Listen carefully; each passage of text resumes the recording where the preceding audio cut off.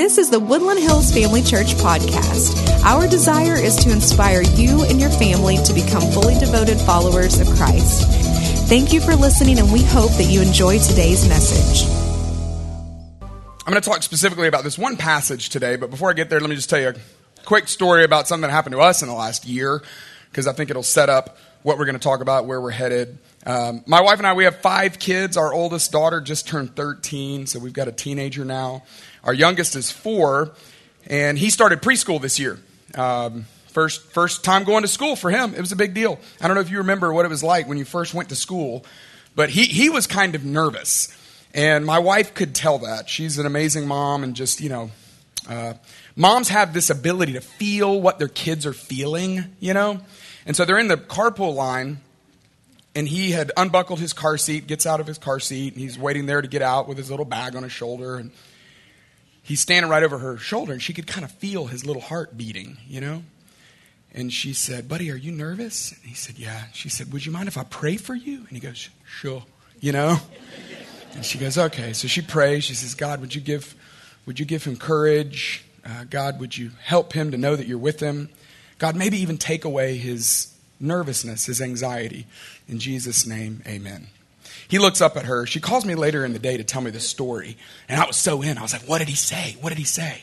She was like, "Well, he looked up at me with these big bright eyes, and I thought he was going to say something real profound. But he looks at me and he goes, 'Well, that didn't work.'"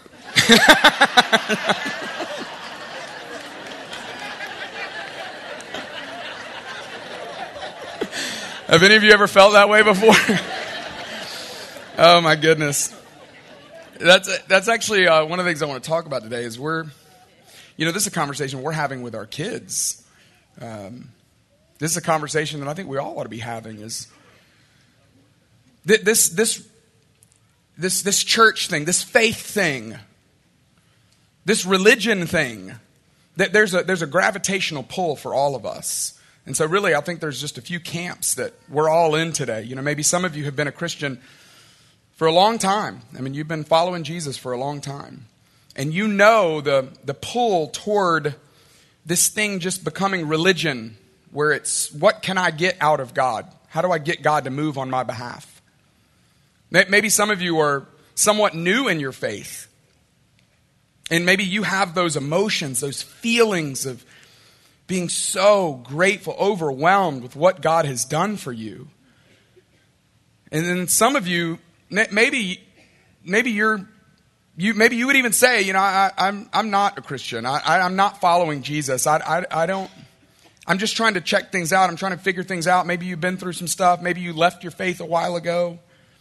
And so I hope maybe today is just almost a day of preview, where we all can look at what is the danger of religion? Because we're all moving toward, the longer you are a quote-unquote Christian, the longer you are trying to live out your faith, the more the pull, the attraction is toward this way of religion, of just doing things the way it seems like God wants us to do it, trying to get him to do the things I want him to do. But how do we resist that? How do we resist getting caught up in the danger of that? And so today, really, all I want to do is on this wonderful Memorial Day weekend in Branson, Missouri at Woodland Hills Family Church, just want to open up the Bible and just tell this one story of this interaction that Jesus had. And the thing I love about it is that this story is, it creates a comparison. It's fairly easy to understand because it creates a warning toward one person and a welcome toward the other, a celebration of the way this person's choosing to live. And all of us are prone to lean toward this way of religion where Jesus, it's almost like he uses this interaction to grab us by the shoulders and shake us and say, "Don't get caught up in religion." So if you got a Bible, you can turn to Luke 7, verse 36. If you use technology to read the Bible, go for it. Look. You open up your app. If neither one of those work for you, no worries at all. We're going to put it on the screen. This is the way it starts. Luke 7, verse 36. We're going to go through 50. Luke writes, when one of the Pharisees, now the Pharisees were the teachers of the law. These were the people that were very particular. These were the judgmental, oftentimes judgmental people. They had all these rules they had to keep, and they kept them all. I mean, they're the people that are sitting in church every Sunday looking around going like, interesting, Bob's not here again. Wow. How many weeks is that? Do you know? Oh, well, I've been keeping track. It's actually 6 weeks in a row. I wonder if he's even watching online, you know? Like the Pharisees were those kinds of people. And Pharisees did not typically find their way in a welcoming relationship with Jesus, but this one did. In fact, when one Pharisee invited Jesus to have dinner with him, and so Jesus went. Jesus went to the Pharisee's house and reclined at the table. Now remember that the Pharisees that generally didn't appreciate Jesus. They didn't like Jesus. Jesus was breaking rules. Jesus was doing things different. And they liked their rules. They liked doing it the same way. They had gotten good at doing it that way. Now, there's one other Pharisee who had, at this point, had a significant conversation with Jesus. And even the way this Pharisee came to Jesus, it was much more consistent with what Pharisees would have thought about Jesus. His name was Nicodemus.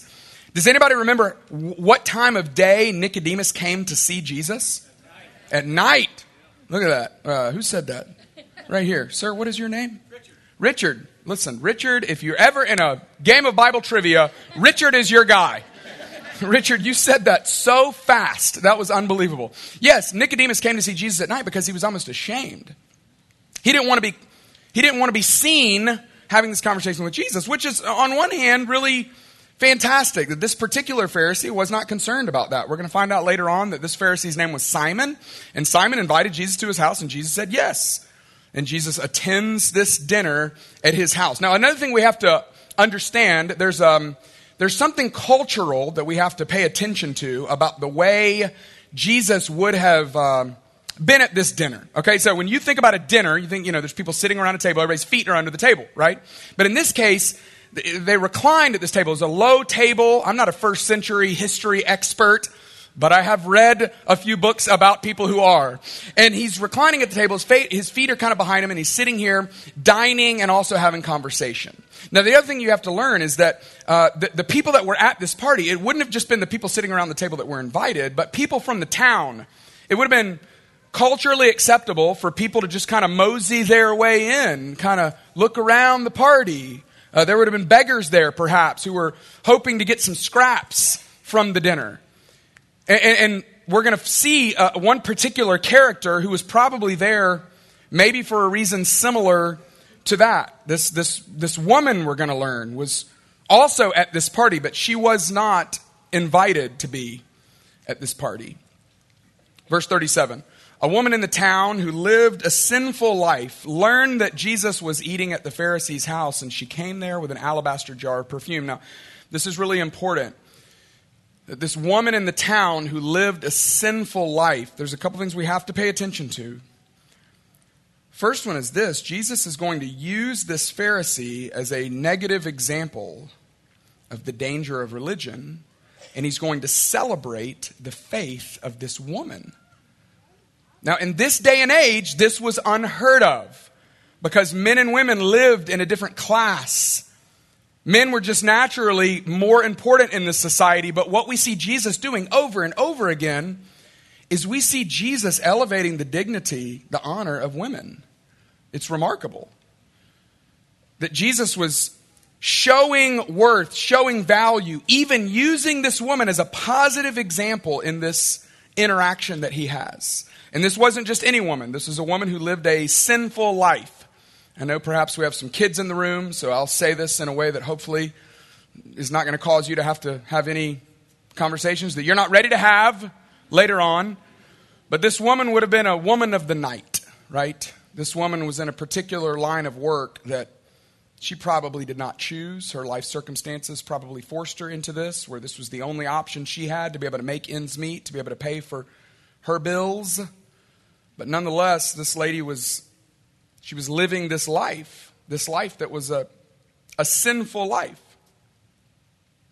But she brought with her this jar around her neck, an alabaster jar. I picture kind of this, somewhat beautiful little glass jar that would have had a string attached to it that she would have carried around her neck. And very rarely, but sometimes she would open up this bottle and the scent would make its way out. This was almost like her ID, her identification. This is how she put out the vibe, so to speak. And this was a very expensive jar. This is a very delicate jar. This was something that you would have only had one of. It maybe was passed down to her.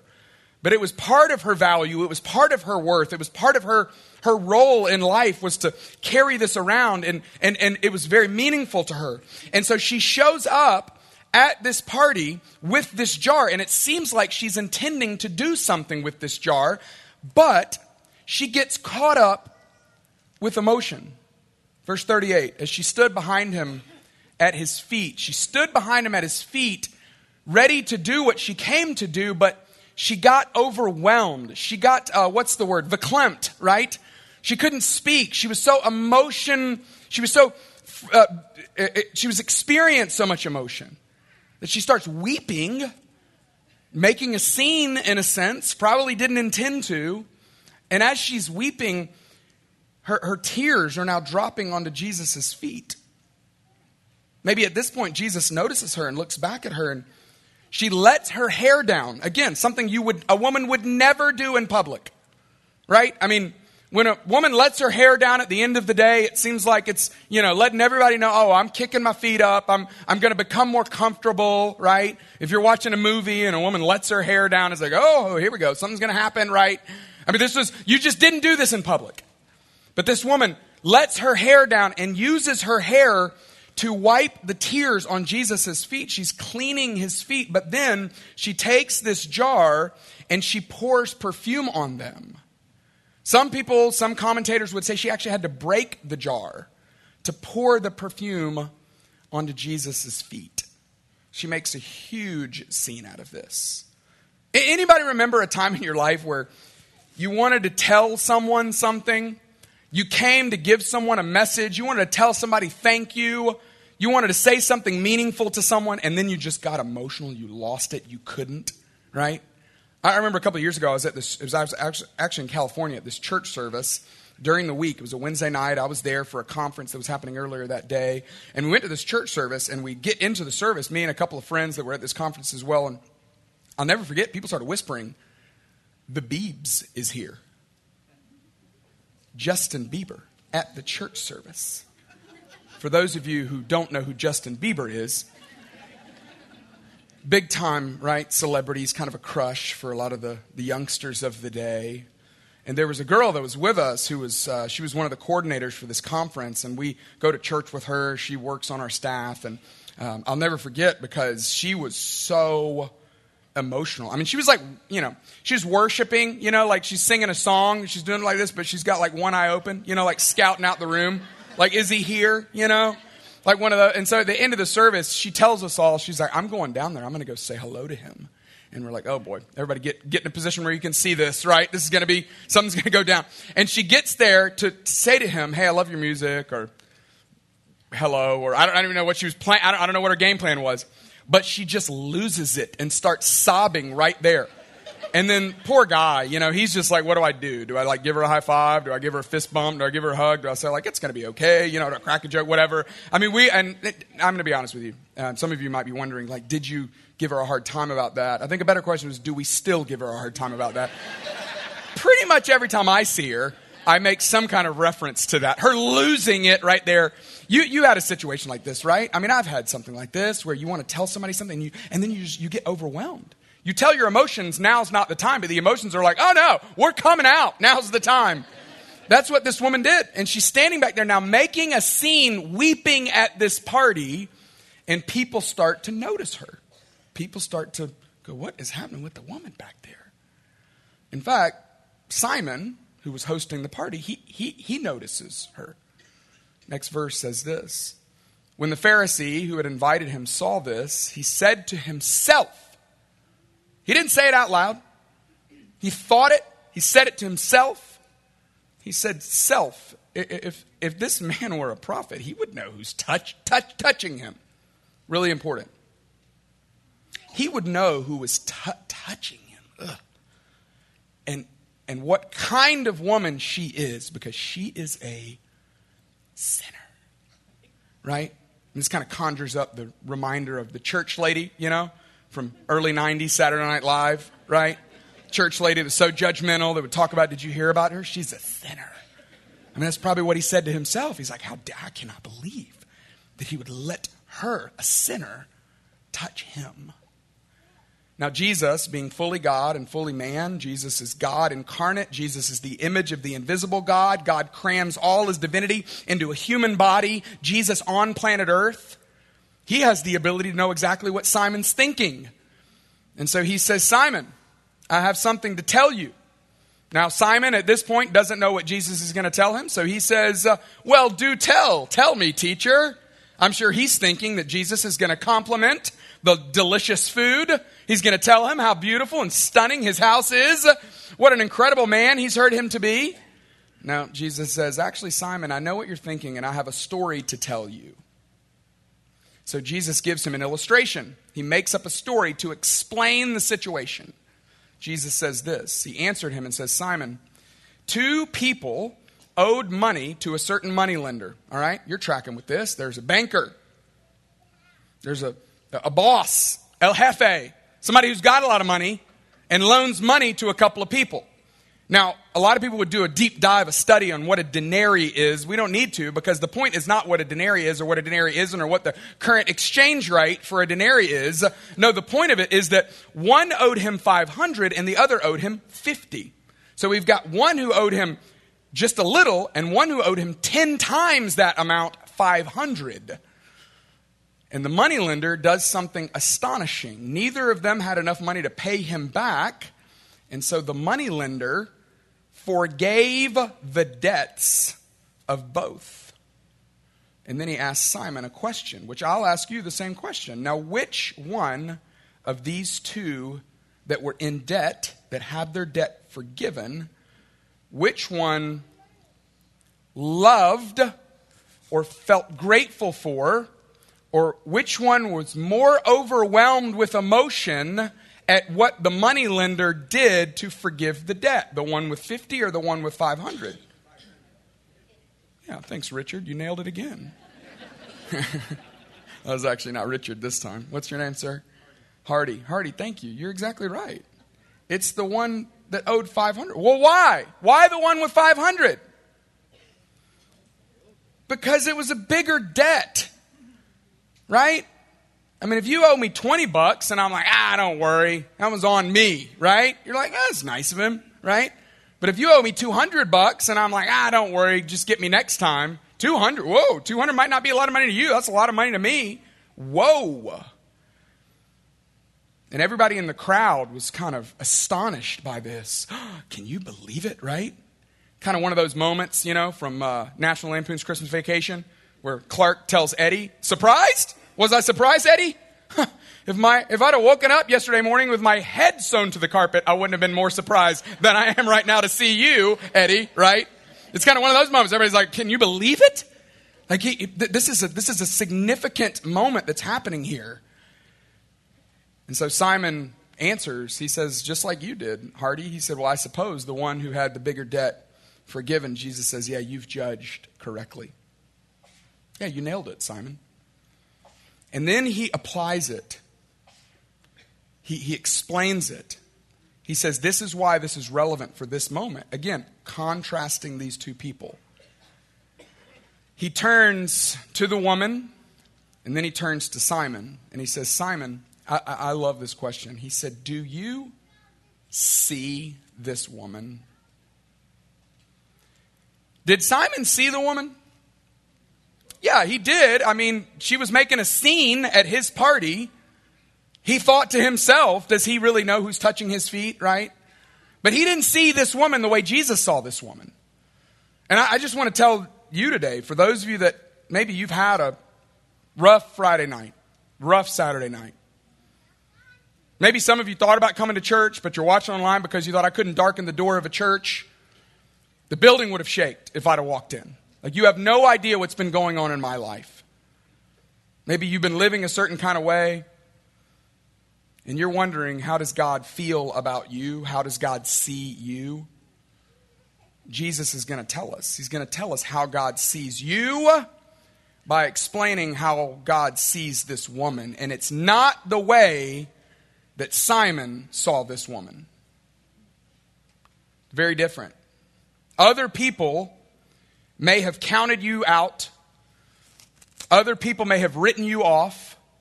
Other people said, oh, you're not worthy of God's love. But God says, no.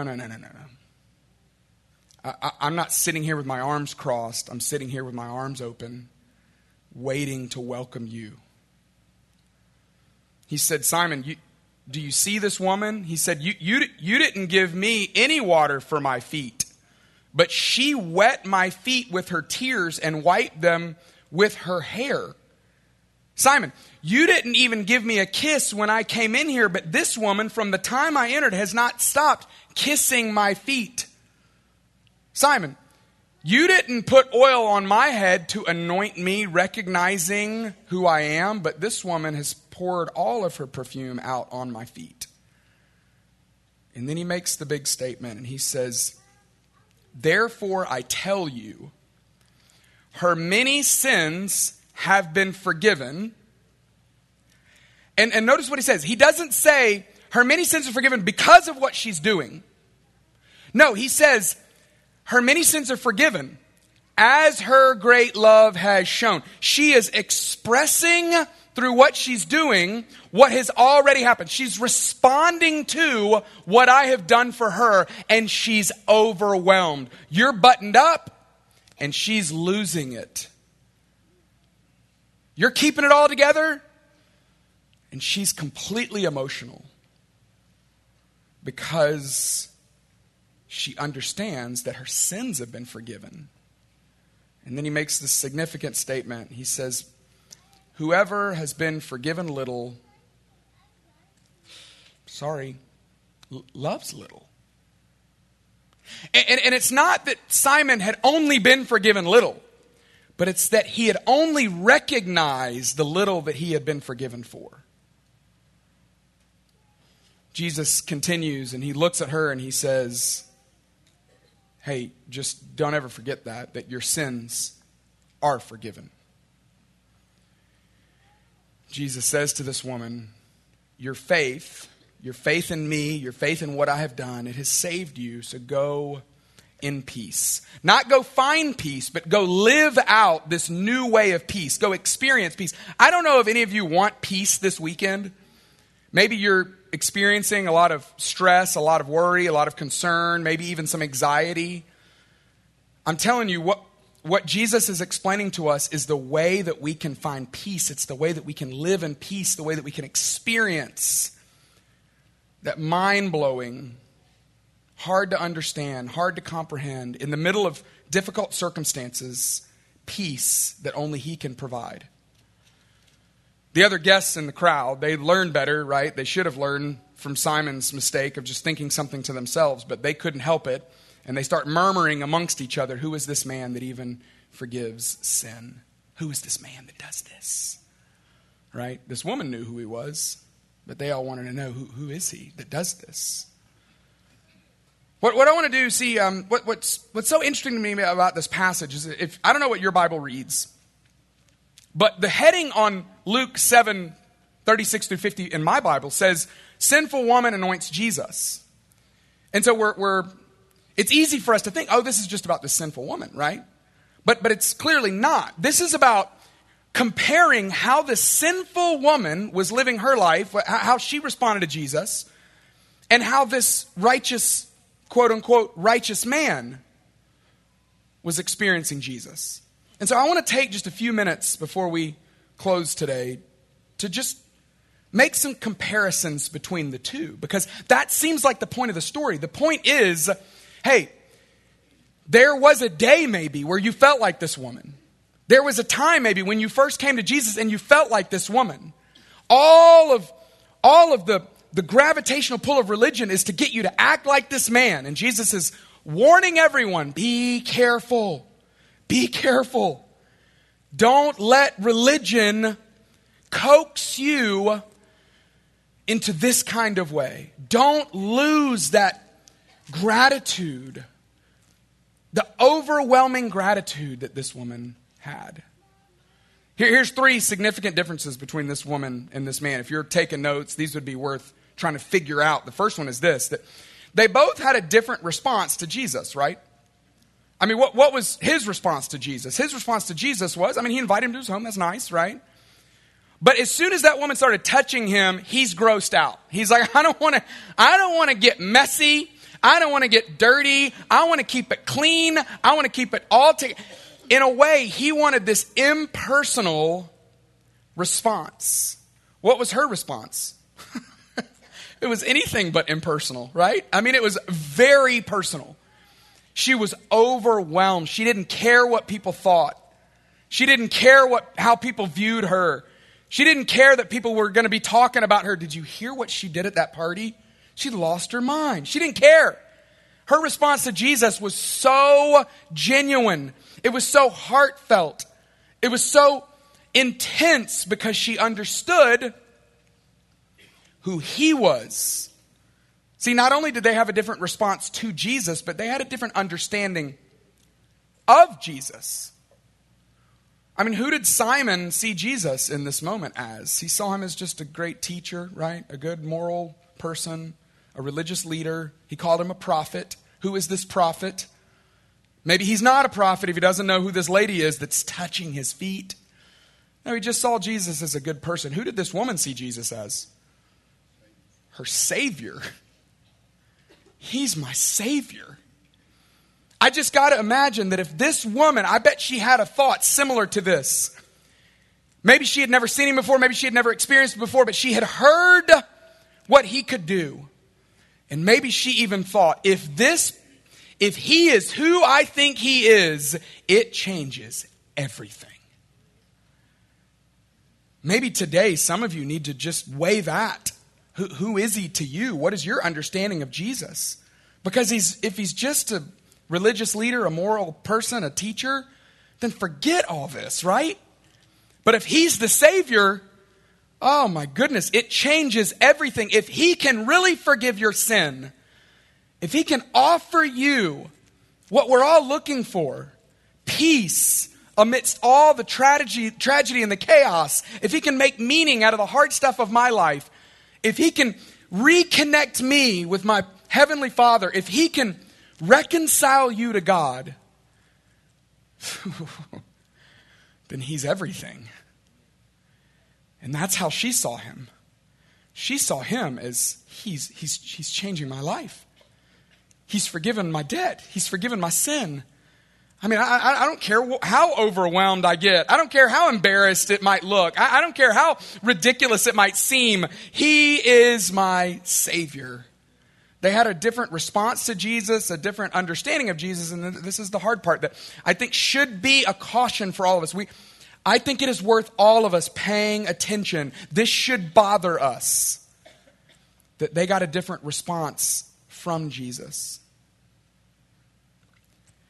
This woman got celebrated. This woman got commended. And this man got rebuked. This man, God in flesh telling him, hey, Simon, that's not why I came. I didn't come here for this buttoned up, put together, look good on Sunday, but during the week, none of this really matters kind of religion. No. I want people that recognize what I have done for them. I want people to recognize how big of a deal this is. What did Simon get out of this? What did Simon get? I think he got exactly what he wanted. I think he got a lecture. I think he got some philosophy. He got this really thoughtful example.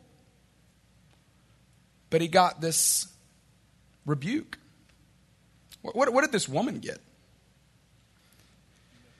This woman got this new way to live. She got this new way to love. She got this depth of life that she now is experiencing. She got forgiveness.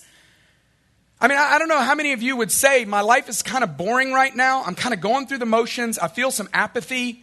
I'm telling you, what she experienced was that. I almost fell, just so you know, right there.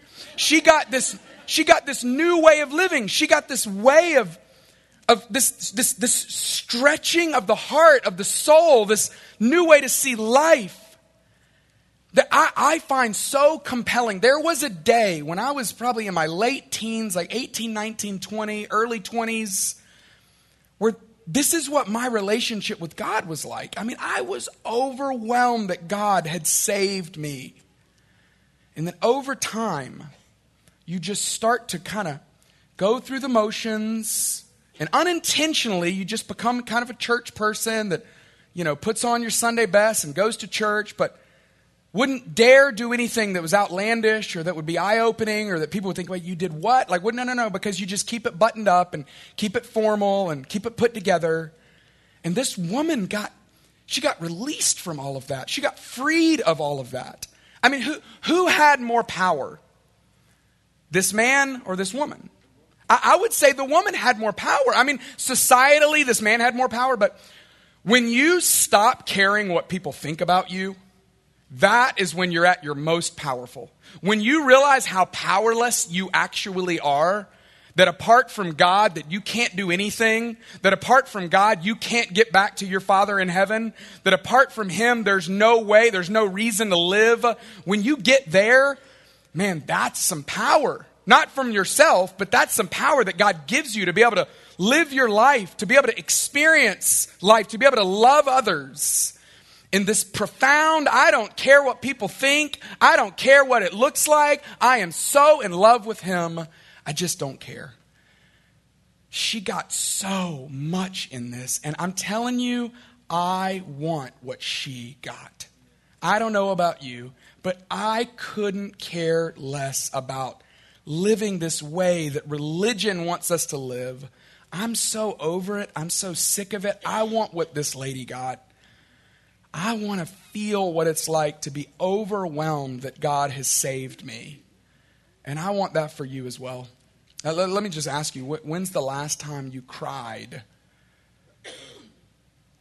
thinking about the fact that God has saved you? That's what I want. I want to experience what it was like when I first realized it, when I first fell in love with Him. I think what she had to have done is what I just want to leave you with. I think she eventually saw Jesus' death on the cross, His sacrifice. She eventually experienced the power of the resurrection of Jesus. And it was life-changing to her. And it can be life-changing to you as well. But we have to see it not as a bumper sticker, not as just, oh, that's cool, that's awesome that he did that. No. She saw it against the backdrop of her own sin. She saw it with all of her shame and guilt and condemnation playing in the background. And that's what I wonder today is it possible for us to become aware of this, that Jesus' death on the cross will always seem more powerful, more astonishing, more emotional against the backdrop of our own sin? Can you get that image again? Can you think about, God, it is amazing what you've done, but in light of what I've done, it's even more amazing. In light of who I am, in light of where I've been, in light of what I'm coming from, it is amazing that you have saved me. And that's possible today. It's possible for you to experience that again. It's possible for you to experience that the first time. And it's possible for you to accept that kind of love, grace, and forgiveness today. I think it's the thing that will change all of life for every one of us more than anything we could even fathom or imagine. And so I just want to invite you into that. I just want to invite you into accepting that grace, accepting that forgiveness. Hey, I'd love to invite you, if you wouldn't mind, would you stand up if you're able to? That would be great. We're going to have some people that would love to pray with you down front. Today, if it's a day where you want to put your faith in Jesus, I want to give you an opportunity to do that right now. But I hope that today that God will reinstill, that He will inject that same kind of, I don't care what people think, kind of passion inside of you. So would you bow your head? Would you close your eyes? Maybe if you're at a place where you want to just accept that grace and forgiveness, would you just extend your hands? Just hold them out. Just in a position of receiving. Father, I just pray right now that you would allow people to experience you. It's crazy how much life can change when we do. So we just tell you that we're grateful. Thank you for saving us. God, thank you for saving us. Thank you for saving us. It is just remarkable that you did it. God, help us to live in that kind of way of showing grace to others, of getting excited when we hear that others have found you, of making this more important than anything else that we could live for. I just pray that you would re-inject, or maybe inject it for the first time, that sense of passion, that sense of awe and wonder. Father, for anybody here that's never put their faith in you, I pray right now they would just pray, God, I'm a sinner, and I need your forgiveness. Thank you, thank you, thank you for Jesus. I recognize his payment on the cross, his resurrection from the dead, that it is life. It is life to me. I make you my Lord and my Savior. Pray all this in Jesus' name. Amen.